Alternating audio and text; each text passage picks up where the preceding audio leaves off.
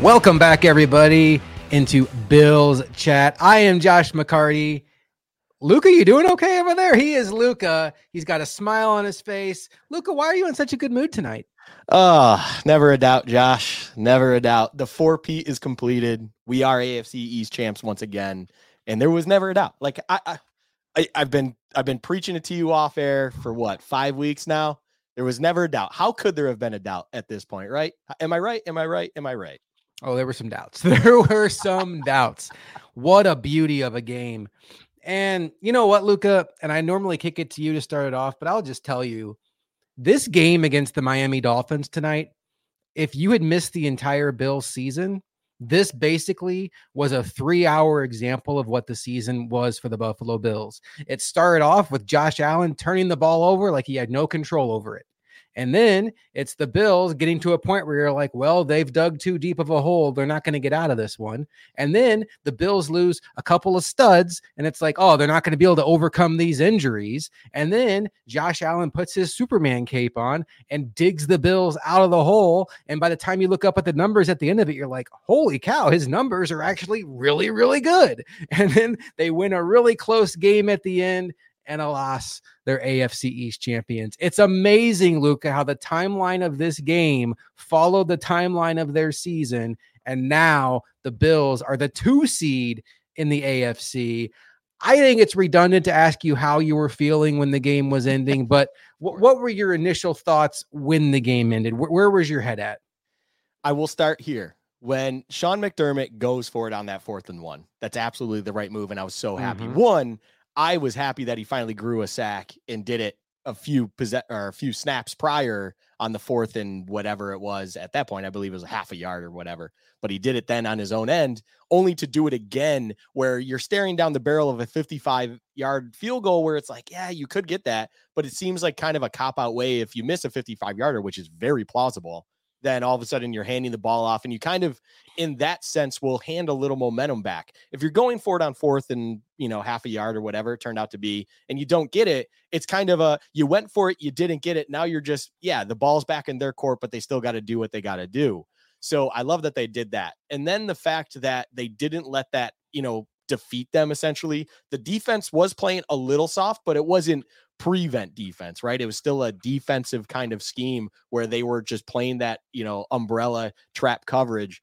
And when that Taylor Rapp interception happened, Josh, my wife was sleeping at this point. She works early in the morning. I had to, as softly yet emphatically, just look down at the ground and just kind of let out something, a little bit of excitement, I will just say. Kind of flex a little bit and feel really, really good. I'm sure plenty of others out there either loudly jumped up for joy or had to do similar things if anyone's sleeping in their households. And that moment when the kneel downs were coming was just that euphoric, unbelievable feeling that I cannot believe that from the funeral that was the Monday night Denver game, we find ourselves in this spot come the end of week 18 where we have won the division and everything is okay and in front of them now, sitting in that 2 seed with a date against the Steelers in their own ballpark. That's a weird thing to say in the NFL, but in their own stadium. And it's just unbelievable euphoria that was just racing through my body at that point in time, Josh. So for those that don't know, I'm the host of the Built in Buffalo halftime show. So I come on every week and I kind of give the updates at halftime. And boy, at halftime, it was not going well. You had the Bills down 14-7. The first half ended with James Cook dropping a touchdown pass right in his breadbasket.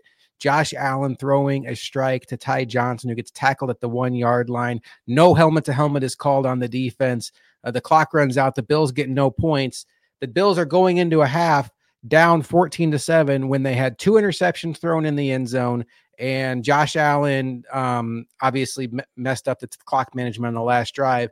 And you're just thinking to yourself, they've just had way too many missed opportunities this game. These teams are too even for them to overcome these kind of missed opportunities. And in my mind, Luka, I'm thinking I started the halftime show off. I already told you this with, hey, everybody, I know we're all in a bad mood right now, but thank God the Titans won, because we'd all be in such a worse mood right now if the season was on the line. But in my brain, as that game was playing out, it sure felt like the season was on the line because yes, the Bills had a game next week, win or lose, and they would have been right back in Miami had they lost that game. But I started thinking to myself, man, they're down Rasul Douglas now. And Tyrell Dodson's out. At one point, Deion Dawkins was on the sideline. Gabe Davis is in street clothes. And now you're thinking about the fact that maybe another week they get Howard back, they get Waddle back, they get Mostert back. It's going to be a better version of the Dolphins. The sun is probably going to be a factor because it'll be a day game. And you start thinking to yourself, like, man, like the path of at Miami, at Baltimore, because you're the 7 seed. If you win the first round, you're automatically at Baltimore, who's had 2 weeks to rest just to get out of the second round, versus now where the Bills are at home against the Steelers, where they're an 8.5 point favorite. The Steelers should not have TJ Watt. Mason Rudolph making his first ever playoff start. If the Bills win that game, they'll be right back in Orchard Park the very next week, hosting a divisional round matchup against any team in the AFC that is not Baltimore. It's guaranteed to not be them. Luka, I don't think it can be overstated how big this game was. And I think if you weren't as clued into the scenarios, there might have been people out there thinking, oh, what's the big deal? They're both in the tournament, just don't get hurt. But this game was just massive from playoff path perspective. Oh, 1000%. The path, it's funny, off air or before the show, it's not even off air at that point. During NFL Sunday, I was having a conversation with a mutual friend of ours, a close friend of mine, Nino, shout out him, where we were talking about the paths and things that we want, because there's a discussion that we'll get into even later in this week on our live show, where it's kind of like, who would you rather play if you get through this game, so on and so forth, kind of one of those things. And I know a lot of individuals have one opinion, and I seem to have a little bit one that's different. I'm not going to get into the details now. I don't want to spoil it. But I eventually came down to, well, Nino, would you rather have that, or are you accepting that there's also this reality where it's like at Miami, at Baltimore, and then probably in this scenario you are at, I think I was like, it's probably at Kansas City at that point. Like I think that's where the kind of the ball dropped.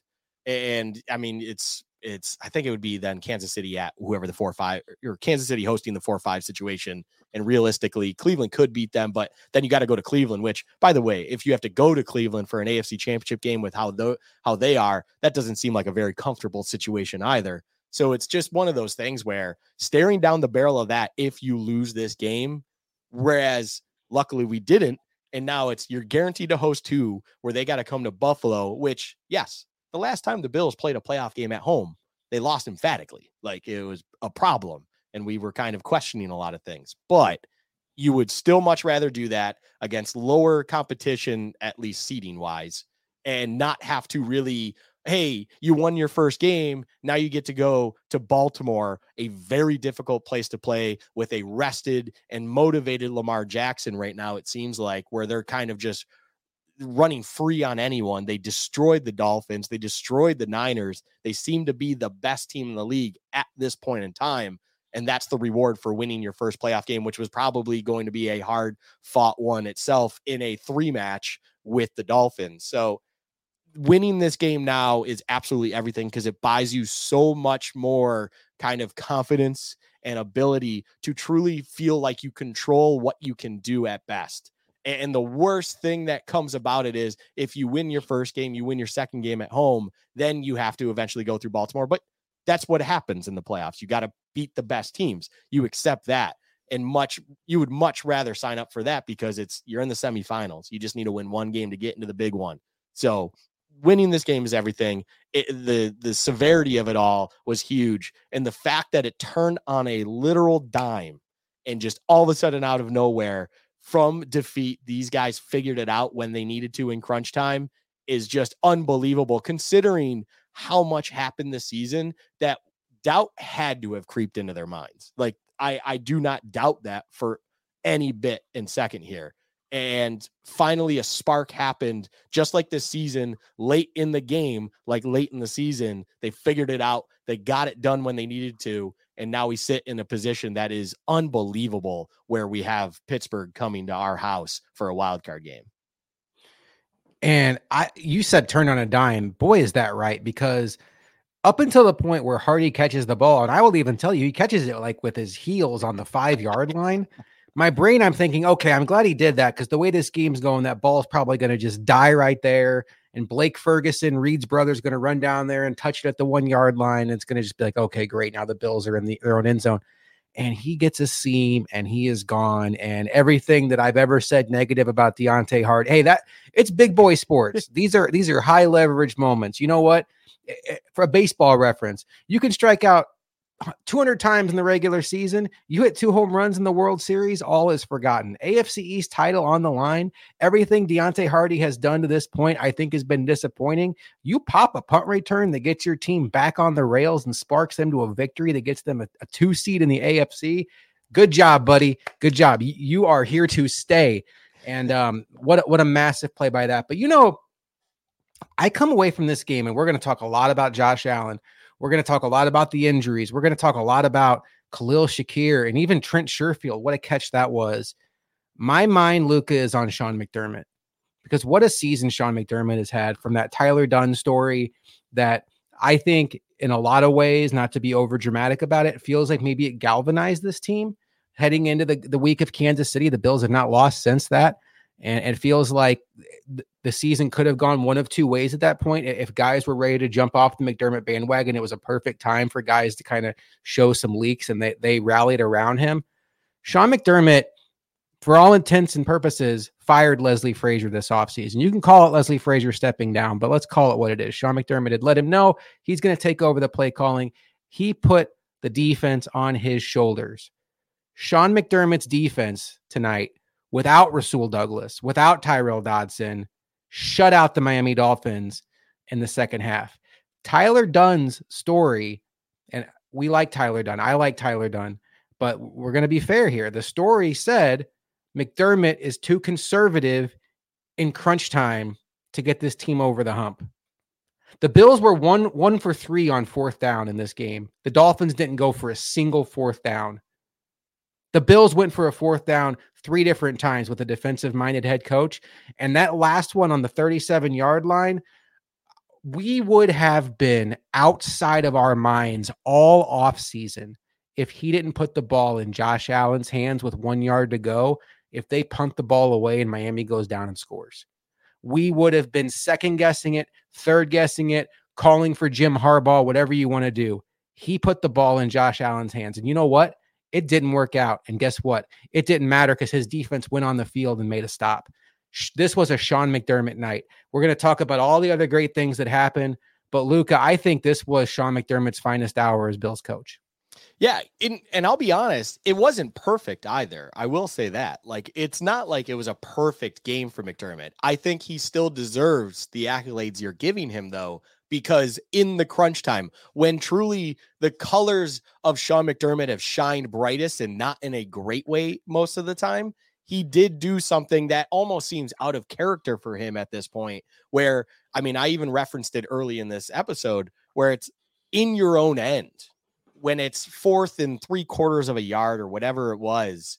I mean, that is one where I feel like 99 out of 100 times McDermott is punted on, and he understood what was happening in the moment. He understood what was going on. And I'm sure he asked Allen, hey, do you want to go for this? It's not like it's a one and only decision, but I don't think Allen would ever tell him no. I'll be quite frank with that one. So the fact that he did kind of man up a little bit and go, yes, let's do this. That's a big, big play call. That's a big decision to make. I mean, if you do not get that 4th down, which as we then saw later on, they easily could have been capable of not picking it up.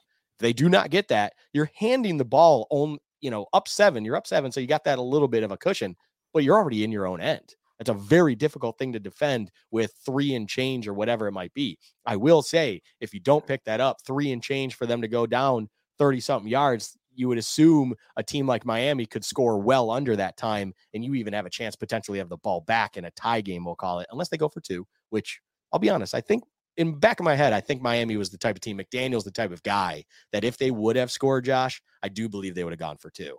But regardless, he did something out of character. He went for it. He got it. He showed that he wanted to win the game. He goes for it again.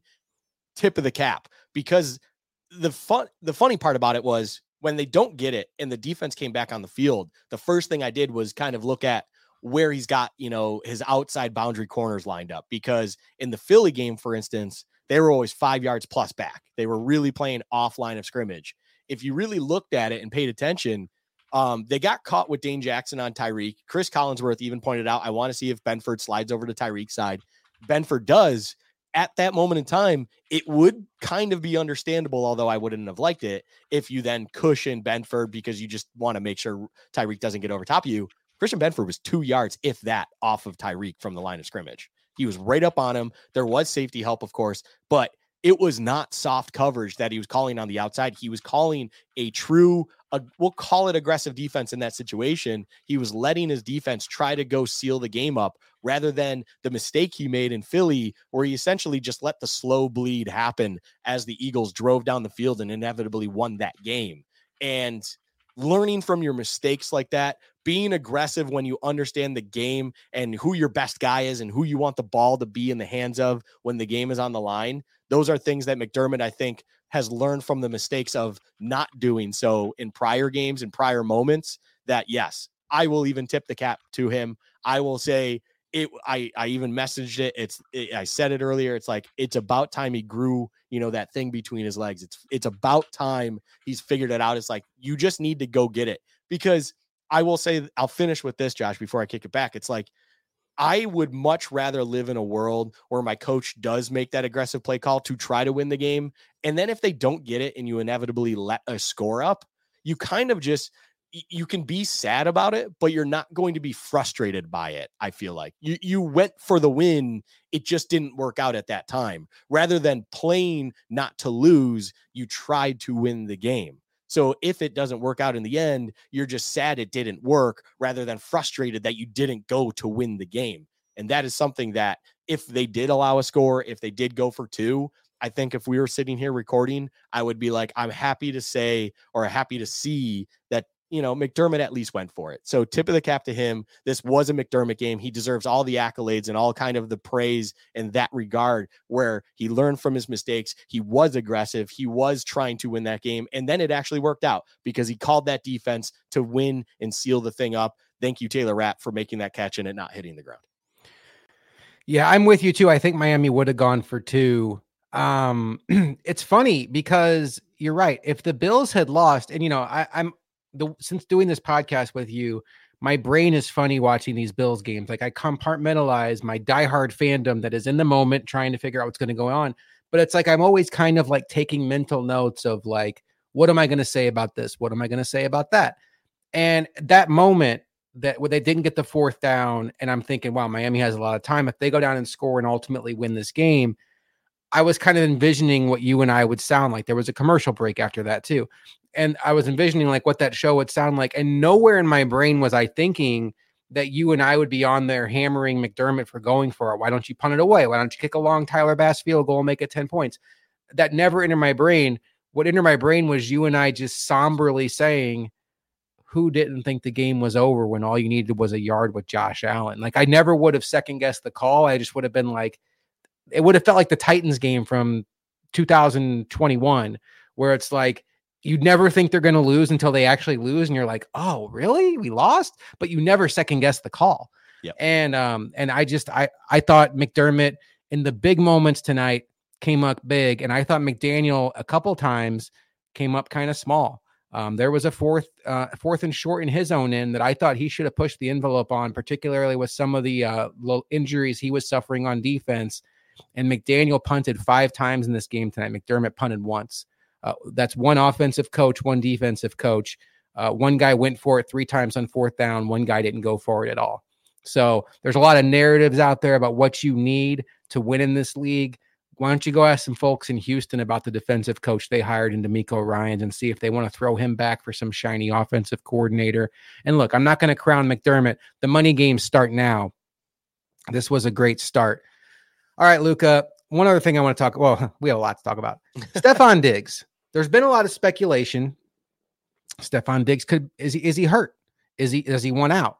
Is he, why are his snap counts going down? And I did a deep dive on our Bills Chat Twitter this week where I kind of broke down some numbers, And I was like, if you look at his numbers from 2022 and 2023, he's actually pacing to have more snaps in 2023.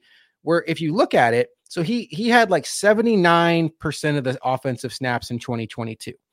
And up until before the Dolphins game started tonight, he was over 80 for the year.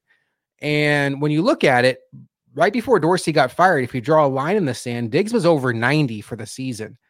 I firmly believe the Bills, when they fired Dorsey and brought in Joe Brady, which you would do if you're Sean McDermott, said, this is what my expectations are for you. I'm sure it was like, I want you to run your offense, not his. I want you to do this and this. But I'm sure he was also like, look, this is what's not working from my eyes. One, we are running our number one receiver into the ground right now. Like, he is on the wrong side of 30, and we don't need him on dead legs come the playoff. We need to shorten his snaps a little bit and keep him fresh for the playoffs. There was a concentrated effort to reduce his snaps as the season went on. And I think that's what happened. And I made a prediction on our Twitter site, or our Twitter handle, that Diggs was going to be over 80% in this game because they were saving him for the money games. And this was a money game. And I know, and I got a lot of pushback. Oh, they've been in money games for the last 5 weeks. There's a difference between a money game against Easton Stick and Bailey Zappi and a money game in Miami against Tua in a team that can go toe-to-toe with you. I think the Bills had a lot of calculated efforts. I think they would have pushed it against Dallas if James Cook hadn't stolen the show, because Dallas could punch with the Bills if that game hadn't gone how that game was going to go. Stephon Diggs was electric tonight, and he finished the game with, I'm scrolling up as fast as I can here, box score. Diggs had 7 catches for 87 yards, and boy, oh boy, Luka, it should have been 8 catches for about 160, because he absolutely roasted Jalen Ramsey, who, by the way, just continues to have miserable experiences against the Bills. Should have been a touchdown there. And then Jalen Ramsey with just an absurdly bad holding penalty on the final drive for the Bills. If Josh Allen doesn't get the first down there, that's an all-time knucklehead play by Jalen Ramsey, where the play is not even on his side of the field and he's holding Diggs. But I think the last box I needed this team to check before the playoffs started, Luka, was I need to see Diggs be Diggs, because I can speculate. I could put out a Twitter thread. I can give my theory, but I haven't seen Diggs be Diggs for about 2 months now. And tonight, Diggs was Diggs. And now I feel like, put the ball out there. Let's play the feud. This team's ready to roll. Yeah, Diggs was Diggs tonight. I mean, Allen missing him as he absolutely destroyed Ramsey, which I think Collinsworth called it right. Ramsey just flat-footed, was trying to jump something that he thought would be there. He was essentially playing a guessing game, but boy, did he guess wrong on a double move by Diggs. And it's like, oh man, Allen, you just got to hit him there, because if he hits him there, that image, that everything, it's beautiful. That could have essentially been the moment that truly puts doubt in the Dolphins side earlier on, that then really has them thinking about what the heck is going on, because their number one guy just got destroyed. And Diggs tonight, I loved what they did with utilization of him early on in drives multiple times. The first play of the offensive, the game altogether, was just that quick little inside shot to Diggs for 4 or 5 yards, whatever it turned out to be. I love that. Get the ball in his hands, get him comfortable, get Josh Allen comfortable with him. And then they were finding each other kind of in other key moments throughout the entire night. That's what you expect from Diggs. And then, as you're kind of pointing out here, the one thing we haven't seen for a couple months is just those over top chance, the deep shots, the chances, those big plays that are there with Diggs. It just seems like the ball isn't going to him in those moments. We saw the ball going towards him in those moments. Unfortunately, the connection wasn't had, but you would think and believe that water will eventually find its level. And since that hasn't been happening for so long, that it will come now in the playoffs, and Diggs truly is still Diggs, and everything should be good in that regard. And when it comes to his snap count, I mean, he had to be leaned on even more so with the Davis injury that occurred tonight, but I don't think that affected much to begin with in general. So it's like, I don't understand the concern with that whole situation. I will say, I think you are on your hunch or your gut feeling on them kind of reducing it late is a very thought, it makes sense. It's like, hey man, this guy is, he's north of 30 now. Like, we need to rest him. We need to make sure he's there for the true money games. And yes, the yellow synergy that is Easton Stick is not going to beat you, or he shouldn't beat you, although he may almost did. It's like, it's one of those things where you can get away with 60% digs in that game and you should be able to handle it. Luckily they did, but regardless, it's like, that's a moment where you just have to understand what's going on. It's what was I going to say? It's kind of like NBA kind of situation where you're putting them on rest. You're making sure they're good for when the games mean more, when they matter more. Because if the Bills inevitably lost that game, would it have cost them a playoff spot? I guess we'll never know, but it's just one of those things where you can live with it. You know, you don't need him. You need other players to step up. You need your Khalil Shakirs. You need your Trent Sherfields. You need those guys to step up if you're limiting Diggs, but you would hope that Allen can elevate those guys and make it happen. So when it came to this money game, it's not a surprise. I think you were spot on, you know, kind of calling it out. It's one of those things where this is where you need him. You should expect him to show up. And he did. He showed up and he delivered. Diggs did everything you could ask from him and more so tonight. And he was phenomenal. Like he was just very good. It wasn't jaw-dropping numbers. You know, statistically, it's not like he kind of set the world on fire, but I don't think there's one person out there that could watch that game and tell me or tell us or tell anyone that they thought Diggs was average at best. He was exactly what he's been. And I expect to see more of that come playoffs. I'm with you. And I think, I don't know. I think your heart will tell you how you feel about something in the moment. And when it was 3rd and 13 at the end of the game there for the Bills, I'm thinking to myself, just find Diggs. And I think the fact that they got Diggs kind of going tonight just gives me a lot of optimism. Luka and I are recording this just like an hour after the game ended. So we haven't seen a whole lot of comments come out of the locker room yet. I am trying to stream Twitter to see if there's any injury updates. Thad Brown from Rochester WROC TV tweeted that Rasul Douglas said he thought he could have tried to continue playing, but Dane Jackson convinced him it wasn't necessary. Quote, he looked me in my eye and said, Rasul, if you're not 100%, I promise you I got you. Luka, that kind of goes along with what you were saying, is like Rasul Douglas, you know, maybe the Bills dodged a bullet here. You almost never can trust the injury reports you get. Like, these guys, one, are running on adrenaline after the game. They're not going to give you a lot of information. We absolutely are going to be in a situation here up until the Bills take the practice field on Wednesday. I'm so happy they have a Wednesday practice. I mean, the season continues. That wasn't a guarantee when we woke up this morning, and the season continues, and it's a home game for the Bills next week. We will figure out what's going on with Rasul Douglas. We'll figure out what's going on with Tyrell Dodson, and we will figure out what is going on with Gabriel Davis. Deion Dawkins also left the game with a laceration on his hand, did come back in. Let's talk about those injuries, Luka, for a second. I think you and I could both agree that Rasul Douglas, both because of how good he is, the position he plays, probably the biggest concern. Not necessarily from like the severity of the injury, but like if these guys were to miss time, what's the hardest one to overcome? Do you have a feeling on Gabe Davis versus Tyrell Dodson? And boy, oh boy, if I had asked you this question in August, you would have laughed me off the show. But like, I think it's a real conversation. And I got to be honest, I think there's an argument to be made that Tyrell Dodson could be the more important player to this team just because of what they have behind him and what they have behind Davis. I think Tyrell Dodson is the answer. I genuinely believe that. And it's not necessarily me even trying to kind of throw shade at Gabe Davis. I just think that there's more available depth-wise for the receiver position at this point than there is at linebacker, at least ones you can depend on to do their job and do their role. Gabe Davis can still be that guy who can kind of spring to life out of nowhere. The running joke, of course, for him lately is that he shows up once a month as, you know, a top 10 wide receiver in the league, it seems like. So, and we've seen what Gabe Davis can do in a playoff atmosphere. You've seen the absolute high of what he can achieve. And obviously it's kind of record setting. So yes, Gabe Davis is very important, but you have Diggs still. You have Shakir, who is becoming a very dependable, reliable set of hands. You have Dalton Kincaid.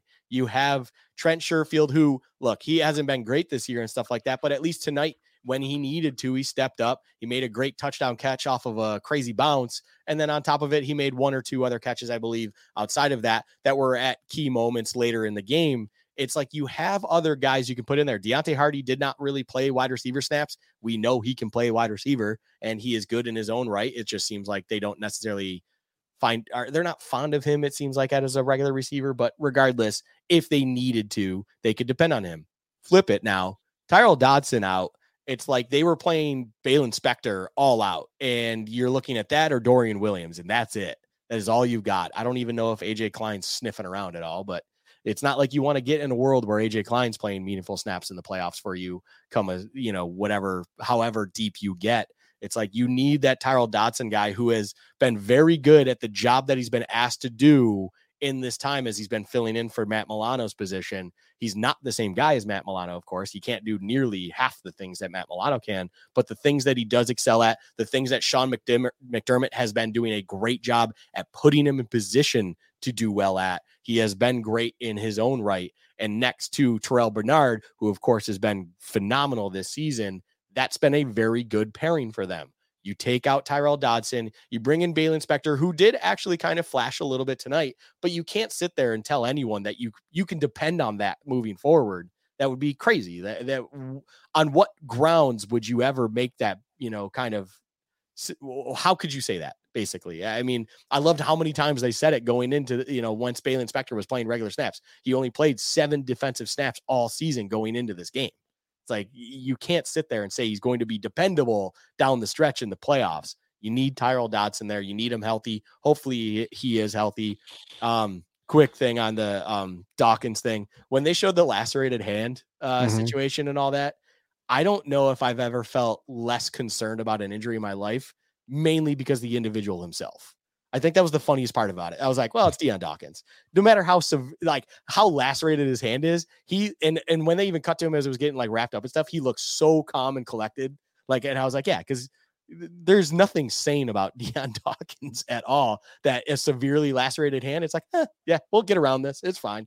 I'm just a really good left tackle in this league that I got a cut up hand. That's fine. So not concerned about that one whatsoever. The Gabe Davis one, hopefully he is okay. But yeah, I think if you're trying to compare the two here, going back to the original question, Josh, Tyrell Dodson to me is the answer on who would be missed more. What'd you think of Allen's night? Started off rocky. He had the 2 interceptions, had the fumble where Christian Wilkins just ripped the ball out of his hand. Amazing play by Christian Wilkins. Like that, you're so frustrated when it happens because, again, the Bills are driving. And to me, that felt like when Twitter turned on the Bills, like, okay, it's not going to happen. I'm sure your group chat may have done. You don't really do Twitter during the games. I know you do the group chat, which kind of gives you an idea of what Twitter's like. Yeah. I was surprised because I wasn't tracking his stats during the game to see that Josh Allen only had 8 incompletions on the night. He was 30 for 38 and 359 yards, 67 more yards on the ground, 2 touchdowns, 2 interceptions, and a fumble. Now, look, Luka, I think the 3 turnovers are going to, if you thought there was a chance that Josh Allen could come in tonight, light up the Dolphins, carry the Bills to an AFC East championship, and get himself back in on the MVP conversation because Lamar Jackson sat, Jalen Hurts was awful, Brock Purdy sat, Christian McCaffrey sat, Tyreek Hill didn't do a whole lot in this game. He scored a touchdown, but didn't have like the Tyreek Hill explosion. I think the turnovers probably squash any chance of that. Overall, what did you think of Josh Allen's night? I'm going to give a shout out to a buddy of mine, Butler, because this seems like a perfect time to rip out this reference. And if you are young and stuff like that, I apologize that it's a little bit of a graphic thing. But if anyone's ever been on a wooden roller coaster before, this night was exactly what experiencing kind of as a youngin, what it's like to go on your first wooden roller coaster. Roller coasters are goated. They're awesome. They're incredible. And you're so excited to go on it. And a wooden roller coaster is just that ride that you sit on and your nuts take an absolute beating and you are just a worn out punching bag down there. And as soon as the ride's over and all the ups and downs that come, you get right back in line and you want to experience it over and over again because it's just absolutely goated. That is Josh Allen. That is Josh Allen as a whole. And that is Josh Allen's performance tonight.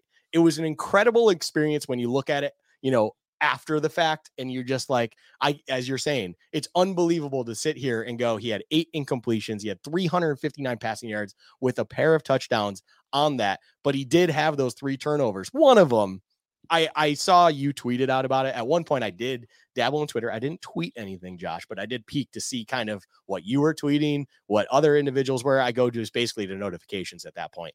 And I saw the one thing about the we'll call it F it interception. And I will be honest, when that one happened, that was the one where I was like, whatever.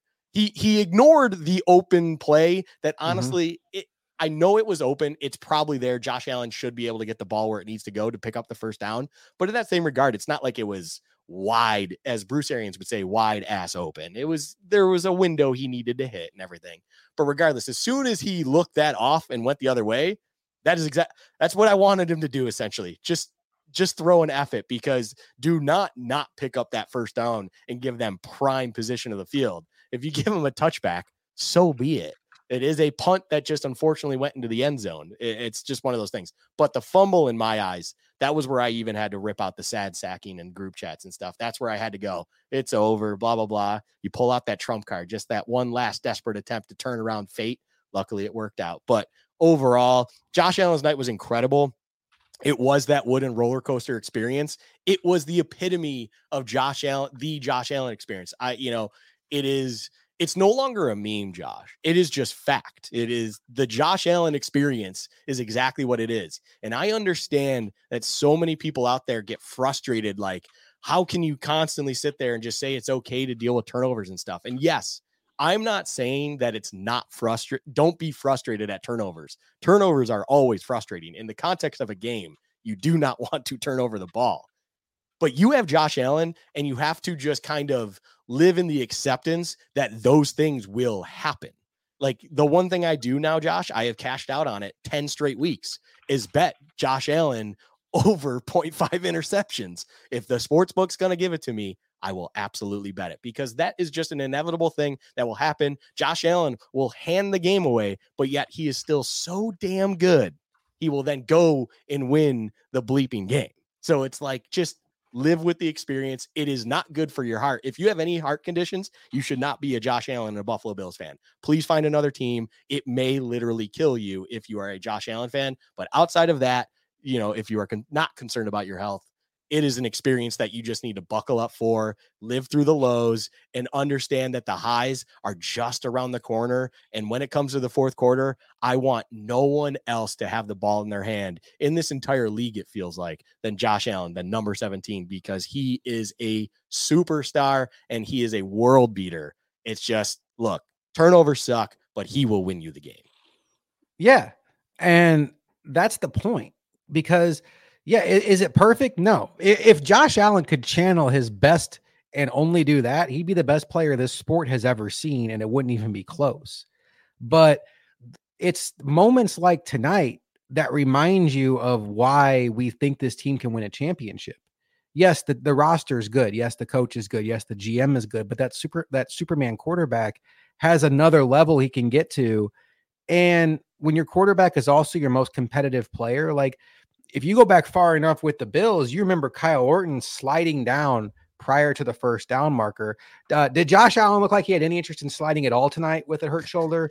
Because he was jumping into piles trying to get first downs. And as much as we want it screaming at home, you try not to wake up your wife, me try not to wake up my kids, like, our quarterback's out there proving nobody in this world wants it more than him. And I think everything you said is perfect.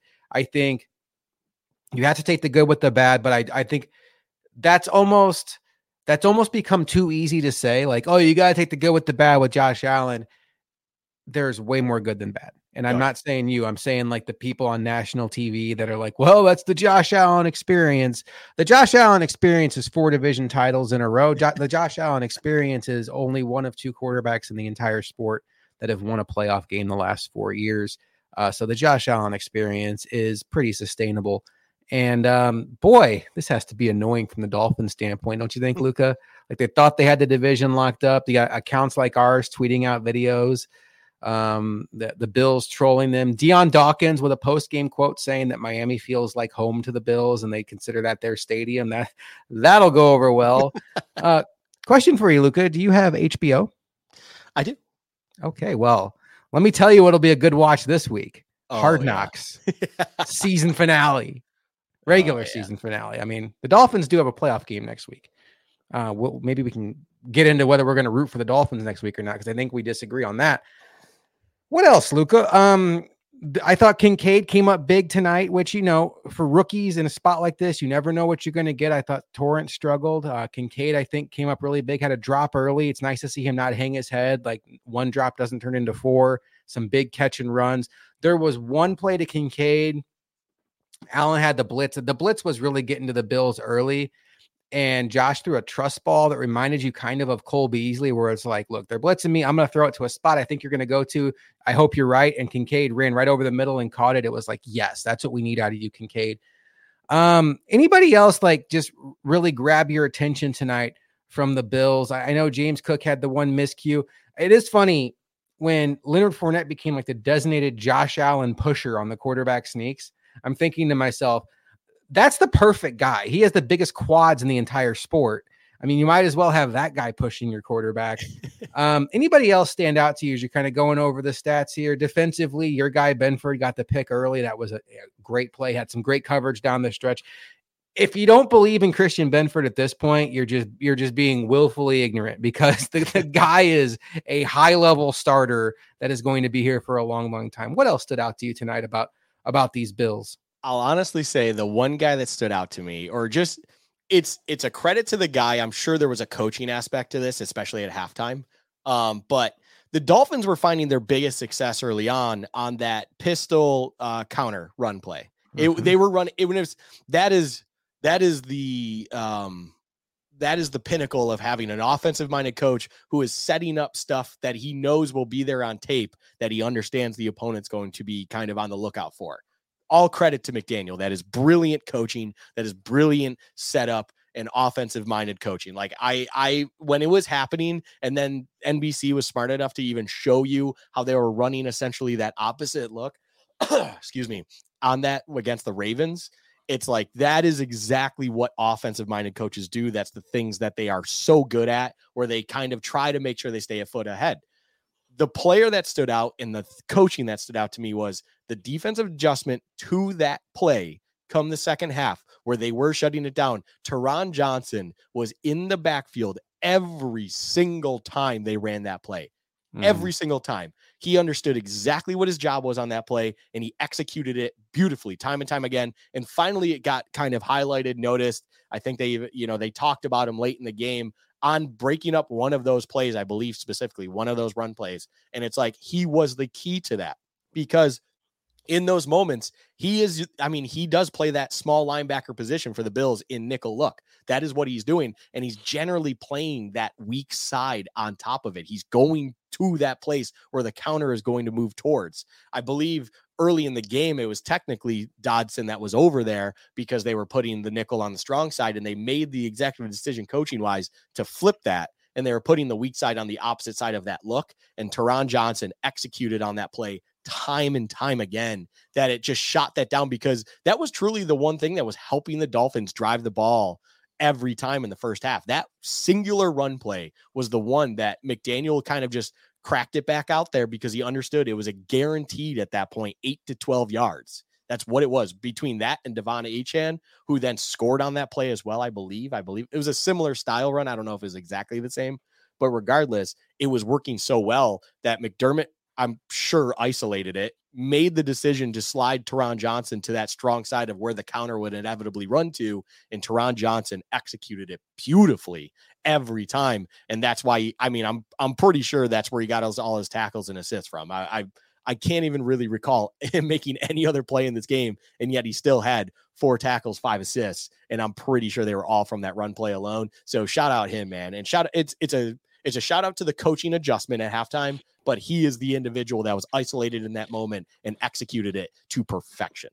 He is such a weapon on defense. He allows the Bills to stay in a base nickel predominantly because he feels like a linebacker, covers like a cornerback. He is a unicorn that the Bills are just absolutely lucky to have. I do want to look ahead to the playoffs a little bit, Luka, but before we get to game balls and game checks, we have to give a shout out to some friends of ours in Nashville.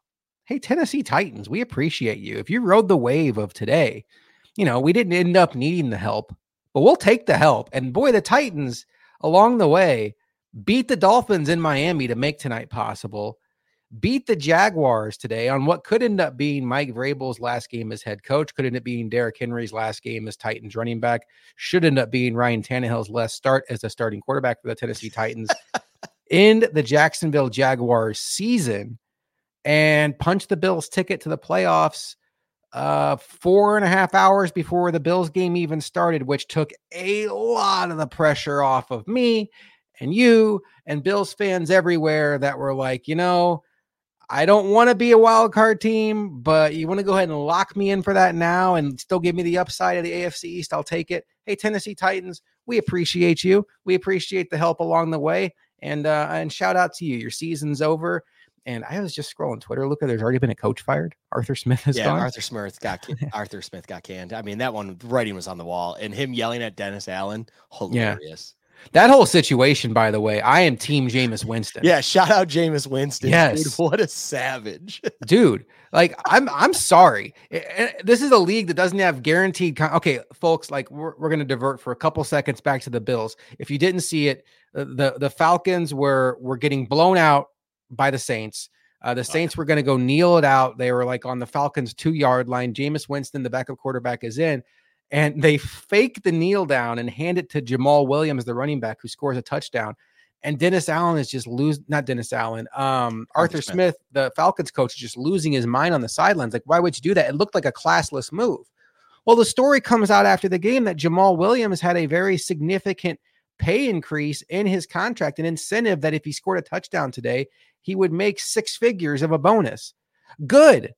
That's what players should do. Because this is a league that'll turn around and cut you when they're supposed to give you $6 million next year. And they're going to be like, you're not going to see that money. So stick it to them. And if Dennis Allen, first of all, I don't know Dennis Allen from Adam. I have a hard time believing he truly doesn't like it. I'm sure he's probably like, oh yeah, I'm sorry, that was on them. But I'm sure on the inside, like, that's awesome. Like, Jameis Winston. What did you think, Luke? I know you followed that whole thing. Yeah. The Week 18 is all about player incentives. That's truly what it is, especially in those games. Like, at that point, I mean, I think it was early fourth quarter that it already looked like the Bucs were going to win. So the Bucs won the division. That game becomes irrelevant. It truly came down to, if you noticed and you followed that game, which I was watching that game, all of a sudden Taysom Hill was taking a lot of snaps at quarterback, and certain things were happening that you understood. It was player incentive based. So yes, a turnover happens. The Saints have the ball on the 1.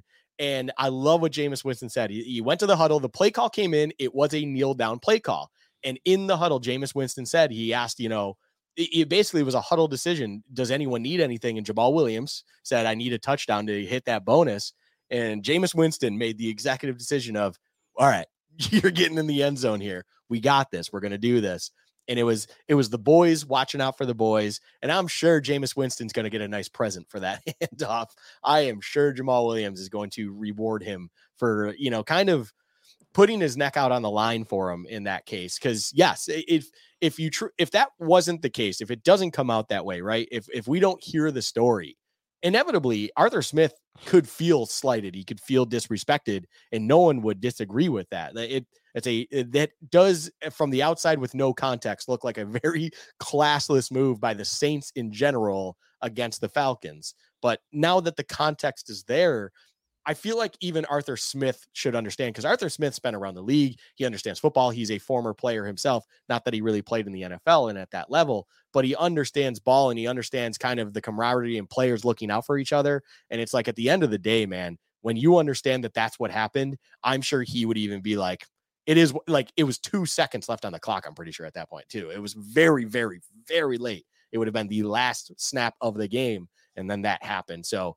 shout out Jameis Winston, man. Like, that dude, I think Jameis Winston just got himself backup roles for the next 5 years doing something like that, because any locker room's going to want a guy like him around. They already did, I'm sure, but now it's just another thing to add to the Jameis Winston legacy of like, yeah, we need this guy in our locker room. We need him looking out for the guys. He is there for you, and he's going to do whatever it is to get you some bread. Jameis Winston and the Saints will not be moving on to the playoffs. They were one of 18 teams in the NFL that saw their season come to an end today, as 14 teams advance. The Ravens and the Niners have the byes on either side, And our Buffalo Bills will do battle with the Pittsburgh Steelers next Sunday at 1 p.m. Eastern. The final score in Miami today, Buffalo Bills 21, Miami Dolphins 20. Some stats from the game. The Bills outgained the Dolphins 473 total yards to 275 total yards. And time of possession was another one that was really impressive. The Bills had 38 minutes of time of possession. Dolphins had less than 22. Just a dominant performance all around by the Buffalo Bills. And I think that's why the first half was so frustrating, is because they had nothing to show for how well they were playing offensively. They were moving the ball at will, but kept shooting themselves in the foot. All right, Luka, let's put a bow on this one with game balls and game checks before we start talking a little bit about what's going to be coming up for the Bills and the rest of the NFL next week. The Bills, 11-6 on the season, win a game in Miami to lock up the 2 seed, the AFC East championship. Who gets your game ball for the performance tonight against the Miami Dolphins? Deontay Hardy, take a bow, sir. When the game felt inevitably lost, like it just felt like nothing was going to work out. And I'll even point out an individual in my game check segment. I figured that one out, that there was a situation with them where it's like things were happening with them and it just wasn't working out. Things were happening. As you pointed out, they would drive down the length of the field and shoot themselves in the foot at the end. It was starting to roll into itself where this was like last season, week 4 in Miami, where they're dominating in yards. They're on the field all the time. In that case, they were dying literally on the field because of the heat. But this time, luckily, there was not that heat and it just wasn't working out. And on a dime, as we talked about before, he capitalized on an unfortunate. I think NBC did a good job tonight. I'm going to give a shout out to NBC. They highlighted certain things very well. They didn't go over the top with anything stupid like it seems like they do at times. And when they pointed out the fact that truly the seam that was opened up for Hardy was kind of caused due to the injury of a player, a bad injury from the looks of it. It was non-contact. He kind of just had to go down. And then unfortunately for Ingold, who was in front of him, as he turned around to try to make a play on Hardy, he tripped over his own guy. Hardy capitalized on it, man. That's just what you got to do. And it's a big boy league. And it's, I don't think a Dolphins fan's even upset about it when they look at it. It's just a very unfortunate thing when a bounce finally happened our way. We had the one with the 1 touchdown, and then a bounce went our way again with another touchdown. And Hardy essentially flipped the game on its head and finally showed up for this team in a big moment, at a key moment. And shout out him, man. He deserves all the game balls possible from this game from me. Deontay Hardy, you are getting my game ball. That's a great call. I mean, you talk about a momentum changer, the fact that the Bills, I think, really had nothing going as far as finishing drives at that point. I think that was the one that just kind of made them believe, okay, this can be our night. I think Taylor Rapp's a guy that deserves some consideration. I mean, you make the play that ends the game, you certainly deserve your name up there. Christian Benford kind of set the tone. Dane Jackson coming in for Rasul Douglas cannot be lost in the shuffle, I guess, if you want to say Balin Spector as well. On the offensive side, I think Diggs, Shakir, Kincaid all came up very strong. Shakir especially over 100 yards on a night where Gabe Davis was down. You love to see that. Josh Allen, as bad as it was, I think set the tone for this team. You saw it also with Kincaid, drops a pass early, resets, does well. Josh Allen had an abysmal start to this game, reset, and still got this himself on the right track to become the best playmaker on the field tonight. But all of that tells me that my game ball should go to head coach Sean McDermott. The team was in the right headspace tonight. There were plenty of reasons along the way for this team to think, it's probably not our night, or this kind of reminds me of another situation we were in where X, Y, and Z happened and we folded. And even Eli Apple sitting there taunting them after being gifted a couple of good plays. The Bills never stopped. They never blinked. They kept pressing forward and they found a way to win. He was aggressive when he needed to be aggressive. He was aggressive and it could have cost them, but their defense backed him up. I thought Sean McDermott was super strong tonight and he gets my game ball. All right, Luka, for the good, there's got to be some bad, I suppose. Who gets your game check tonight in the Bills-Dolphins game? Yeah, it's a tough game to find the bad, but there's bad in there. And this is not going to be one of those nights, in my opinion, that Gabe Davis gets his name called out, even though he was nothing on the stat sheet. We talked about it off air. A little mini shout out to him. Khalil Shakir doesn't break out that massive play if it wasn't for an incredible block by Gabe Davis, a 2-for-1, essentially, where it just opened up that edge for Shakir to take it upfield. But I did find one. It kind of came to me a little bit because when I look back at this game, the one thing that feels like it's a little frustrating, that more effectiveness wasn't found by this individual, it's James Cook. And really what it comes down to is it never truly, early on, I think he had one or two decent runs, but outside of that, I legitimately cannot think of anything big that he produced for this team. I mean, I have a parlay that literally he's the only reason it didn't hit as well. And it's not like I had outrageous numbers on that parlay. They were very manageable numbers, and he just did not reach those by a couple of yards, I will say. But regardless, I digress. It's one of those things where he just didn't step up where I think opportunity was there, because this was a game like Khalil Shakir excelled because the game was kind of won inside the numbers primarily for the Bills on offense. And he was just not very effective. And then on top of it all, the cherry on top, the reason he gets my game check is that drop in the end zone late in the first half was one that I truly believed up until the Deontay Hardy punt return touchdown was going to be the thing that I was going to sit here and go, I'm seeing that in sleep tonight. That is the one where it's like, you got to catch that ball. Allen puts it right where it needs to be. You need to catch that. And we've seen it out of him before where he's not catching a ball that Allen's essentially putting in a breadbasket for him. And it's like, hey man, you want to be that big play guy. He has been a big play guy for this offense. He has tons of scrimmage yards to show for it, but it's like in those key moments in a big game like this, you need to see him produce and step up at those times when he gets his number called, and it just didn't work out for him tonight. So yeah, James Cook, he is my game check guy. It's a great call. And I think James Cook has gotten a lot of flowers. He made the Pro Bowl. Vic Fangio said he's the best Bills running back since Thurman Thomas. I think, I don't want this to come the wrong way. I think there's a risk that maybe James Cook is a little overrated at this point by a lot of Bills fans. I think James Cook has a very high ceiling, but we have to remember he's a young player. He's got some room to grow. And man, those plays like tonight, those are the ones that you expect him to make. The passing game is what makes him special. And, Alvin Kamara, Christian McCaffrey, they make those plays. And, I'm not saying James Cook needs to be those guys, but that's, Alvin Kamara was his comp, and we're talking about him being a Pro Bowler now. Those are plays you got to squeeze, and it's happened a couple times now, to James Cook. And, a guy that went to Georgia, played in national championship games at Georgia. You don't expect the moment to be too big for him. I wouldn't think that's what it was, but clear weather tonight, ball in his hands, concentration drop on a ball that, as bad as things were going, that really could have reset the game. And maybe he didn't even need the Hardy touchdown if that happens. And maybe we're looking at Josh Allen's and I even a little bit different. So I like that move from you. I'm going to go with another young player, O'Cyrus Torrence. And look, you even mentioned it on Friday. This was a tough draw for him because the Dolphins were down some dudes, but one dude they have is Christian Wilkins. And that's a tough draw for anybody, but particularly a rookie guard on the road in a do or die game.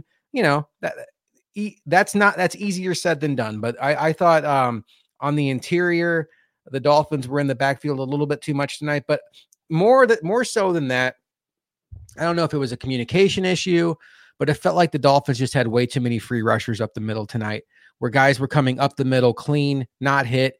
And, and that's just basic football. Like if you're Torrance, you want to make sure you get the guy that has the cleanest path to the quarterback blocked first, and at least make the other guy go around you to buy Allen another half second at a time. I thought Torrance had a pretty rough night tonight, and hopefully he can clean that up by the time the playoffs roll around next week. Speaking of the playoffs, Luka, the Bills will be taking on the Pittsburgh Steelers in Buffalo, 1 p.m. on Sunday. I love that time slot, by the way, because you get the first day of playoffs really kind of stress-free. You can enjoy it. You're not thinking about the fact that your team plays later that day, so you can just enjoy the games. And one of which will be KC and Miami. We'll clearly be locked into that. They're both AFC games on Saturday. You got the Browns and the Texans to kick it off. Then you have, do I have that right? Yeah. And then Dolphins and Chiefs that night. That is a beauty of a Saturday. And then the 3 AFC games right in a row. And then the Bills and Steelers kick it off Sunday afternoon at 1 p.m. I love that spot because then you get your game out of the way. And if you win, which by the way, Bills, please win, then you can just kick back and relax and stress-free watch all the NFC games. If the Bills lose, you can turn off your TV and forget all about football if you so choose, like I did after the Bills lost to the Texans and I missed Tom Brady's last game as a Patriot.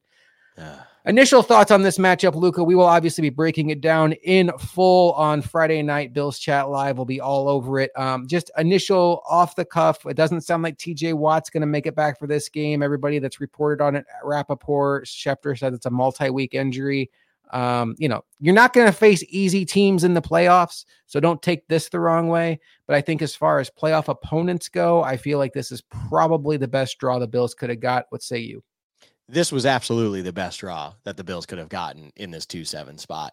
I mean, in our live show, when I had Joe DeRosa, a friend of the show, on with myself, we kind of brought up a little bit of a mini conversation of who would you rather play, the Colts or the Texans? And the thought was essentially that you'd be playing one of those two.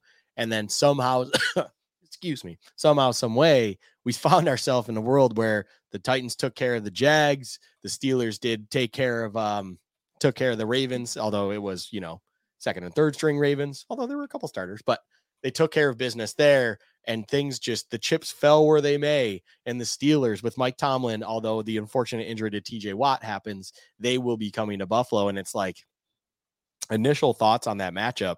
It's the best draw you could possibly have, but yeah, it's the playoffs, man. Anything can happen. We saw that the line opened up on DraftKings, at least for myself, was at 10. It actually already moved to 9.5, Josh. That tells me that people at least are putting early money on that double-digit 10 spot. And I think the public doing that makes sense. A 10-point spread in the playoffs is insane. Like, you have to respect the team a little bit. It does kind of have a little bit of those vibes like it was when the Steelers made the playoffs a few years ago, and they got a date with the Chiefs where Steelers fans went to Kansas City kind of just to say goodbye to Big Ben. Like, it was one of those games where it was like, I mean, we're really not going to win this game, but at least we can say goodbye to a legend. He bought himself one last game. It was a cool moment for Big Ben in his career and everything to have that kind of nice send off in a playoff game. Although they did start, I believe, up in the lead because of a TJ Watt fumble recovery for a touchdown in that game. Mm-hmm. But overall, it does have a feeling that as long as the Bills take care of business, they take it serious, which I would hope they would. I mean, I would hope to God that they should be able to handle that matchup. And then at that point too, they will already know where their next kind of opponent is, because as you pointed out, the AFC games are the night before. I bet you there will probably be watching parties among Bills players for those playoff games. They will just be watching that, enjoying it on the day before, the evening before their own game, just to see how the Chiefs-Dolphins game exclusively on Peacock works out, or the game prior on ESPN when it's Browns-Texans. Like an annual tradition unlike any other, Josh. If the Texans are in the playoffs, they are playing that Saturday afternoon game on ESPN. I don't think I've ever seen a Texans wildcard game not in that spot. It's quite remarkable. You would think the Texans have ESPN stock, and that is why it happens. It's a weird situation. So I'm excited for playoffs. I'm excited they found themselves in this position where they do get to play the Steelers. And I'm excited more so, Josh, come Friday to break it down in more thorough fashion with yourself. Yeah, I'm excited about this matchup as well. And this will be Josh Allen's second time in a playoff matchup against a 2018 quarterback classmate. First time it was Lamar Jackson in 2020. And I don't know if a lot of people would have projected Mason Rudolph would be his next opponent, but here we are. I assume Mason Rudolph is going to get the start. I can't imagine they go back to Kenny Pickett at this point. And Rudolph has been okay, and it's hard to hold too much against him in what happened in this last game where the ball was slick. But, if you're the Bills, you didn't go on this 5-game winning streak, winning in Kansas City, winning in Miami, almost beating the Eagles, to lose the brakes off Dallas. Yeah, destroying Dallas. Like, let's not have it be all of that to, come up just short against Mason Rudolph. But we'll talk about that on Friday. I feel as far as spots go, the Bills are in a perfect spot. And that's another thing I was thinking of, Luka, as this game was playing out. If the Dolphins had won, the Chiefs would have had this spot. They would have played Pittsburgh, and then they would have been the ones in the seat of not having to go to Baltimore next week. They would, because obviously they would have either gone to Miami, or if Miami lost to Buffalo, Buffalo goes to Baltimore, and Kansas City would be playing either Jacksonville or Cleveland in their own building. And it would have just been like another, like, oh God, like Kansas City's never going to have to play on the road. Houston or Cleveland. Houston. What did I say? Cleveland. Jacksonville? You said Jacksonville. Oh yeah. I guess my brain was so burned from the machine. Also, let's talk about some other matchups. That Houston Cleveland game is fun. Oh yeah. Because it's in Houston, fast track. CJ Stroud, I think, is excellent. They don't have Tank Dell. He's out for the year. That Cleveland defense is dynamic. That is going to be a fun chess match. I know you're big on the Browns. I haven't seen a line for this game. I think the Texans are going to put up a fight. I know the Browns destroyed them when they played them a couple of weeks ago. Case Keenum played in that game. And I do think there is a significant line of scrimmage advantage for the Browns in that game on both sides of the ball. Do you want to guess the betting line? Oh, I haven't seen any playoff betting lines. I know what it is for the Browns Texans. It's already moved as well. I would guess Browns Texans is Browns -1.5. Okay, that is what it opened up at. It's already moved to -2.5. Okay, I am one of the individuals that got a ticket in early on Browns -1.5 because, yes, as you pointed out, I am big on the Browns, and we will discuss again. Teaser alert. We will discuss some of these things a lot more probably on Friday, where we have differentiating opinions on things, but I am holding a lot of stock in the Browns because I believe in the Browns. There is a world where I believe the Browns might literally be the third best team in the AFC going into this playoffs right now. It's not because I'm just buying into the hype of the Flacco machine, although I am a big Flacco fan. It's a weird thing, Josh. I've always kind of had this thing for Joe Flacco. Even like I have memories of all those different runs with Joe Flacco and the Ravens. Fun fact about Joe Flacco, he is 2-0 at home in the playoffs in his entire career. It's incredible that he went through all those playoff games and he only had 2 at home the entire time. He is 2-0 in Baltimore, though. Lamar Jackson 0-2 in Baltimore. Just saying, just a thing. But anyways, he also has an incredible playoff record in general. Of course, when you do win a Super Bowl, you generally have a pretty good record. But overall, I think Cleveland's a great, great team. And I'm not sleeping on the Texans. I just don't think the Texans inevitably have that punch that they need to go toe-to-toe with Cleveland, who are they're in their best form, even though they're on QB4. Like they are truly at their peak right now. And I think Stefanski is smart enough to understand that. And he's unleashing things in this offense right now that he didn't even feel was capable with Deshaun Watson under center. And then that defense is unbelievable. So yes, they're much better at home than on the road, but against the Texans team, against a rookie quarterback, even as good as CJ Stroud is, where Nico Collins has been incredible for them, but it's like, you really wish the Texans had Tank Dell if you want them to truly win that game. And that it's where I think they inevitably come up short against a great team like Cleveland. And then potentially you do get your Flacco return to Baltimore, depending on how those games work out. And boy, if you think Stafford going to Detroit is a fun matchup, if the Bills win, Josh, and they do make the divisional round, but then the Browns are set up to play the Ravens, I may be more excited for that game than I would be for a Bills divisional game, just because I would be eyes glued to see what the heck the reaction would be like in Baltimore with their kind of QB goat coming into their house with the franchise that they stole, trying to take a playoff win from them. Just an incredible thought that I think the world deserves to see. That's all. You've gone too far. There's no way you're more excited about Flacco against the Ravens than you would be for Bills hosting the Chiefs in the playoffs. True.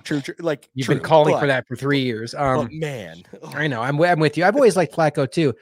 He's the only quarterback in NFL history to beat Tom Brady twice in a playoff game in Foxborough. Yep. That's something. Awesome. He's only one of 2 quarterbacks in NFL history to have playoff victories over Tom Brady and Peyton Manning. Yep. The other one is Mark Sanchez, but kind of random. But Joe Flacco, you're right. And like, that was such a weird era of football where, it was Manning, it was Brady, and sprinkling some Big Ben, and Flacco got his, and that's not an easy way to get yours.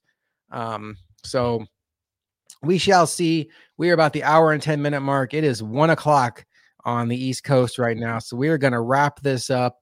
What a ride this 2023 regular season has been.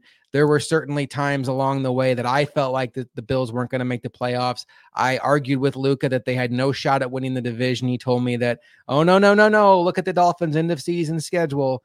And it turns out those Tennessee Titans were the ones that kept it alive. And the Bills are not only in the playoffs, but they are in the catbird seat. They are the number 2 seed. And it all comes through Buffalo, at least for the first couple of rounds. It's a beautiful sight to see. This team is resilient, and this team has as good of a look at making a playoff run as any Bills team under Sean McDermott. Luka, any final thoughts on this beautiful night, or I guess now morning, of Bills football? No, it's a beautiful feeling. It's a beautiful thing that we sit here in the inevitable result that we were there. I'm so happy that this actually happened. I will say, with 5-6 weeks ago, whenever it was, as I kept trying to preach this to people, it was really, I will say, just to be like, guys, calm down. Things are okay. The path is still there. And I am so happy that they actually figured it out. And yeah, like final note, you shouted out the Tennessee Titans for lightening the load. It felt like today alone with the Jags. But if it wasn't for the Titans having that improbable win against the Dolphins on Monday Night Football as well, we would not be sitting here with what we feel. So Tennessee Titans, Mike Vrabel, shout out you. Absolutely phenomenal job down the stretch. Hopefully you saved your job, because boy, do you deserve it for what you did for the Bills. All right. Well, we'll find out. Hopefully, not hopefully. We'll find out if any more coaches get fired tomorrow, and we'll see. Well, there's a national championship game tomorrow. This is, I mean, it's sad that NFL is over, but like now that we have a good team, like they get to keep playing, which is nice. But what a beautiful weekend this is. Like week 18, always kind of weird. Like you have Jeff Driscoll starting. But man, what a fun weekend. The Bills are in the thick of it. And we will be here for the rest of this ride and then into the offseason. We appreciate all of you taking time to listen to us. And we'll be back for Bills Chat Live on Built in Buffalo. For Luka, I am Josh McCarty, and we will talk to you next time on Bills Chat.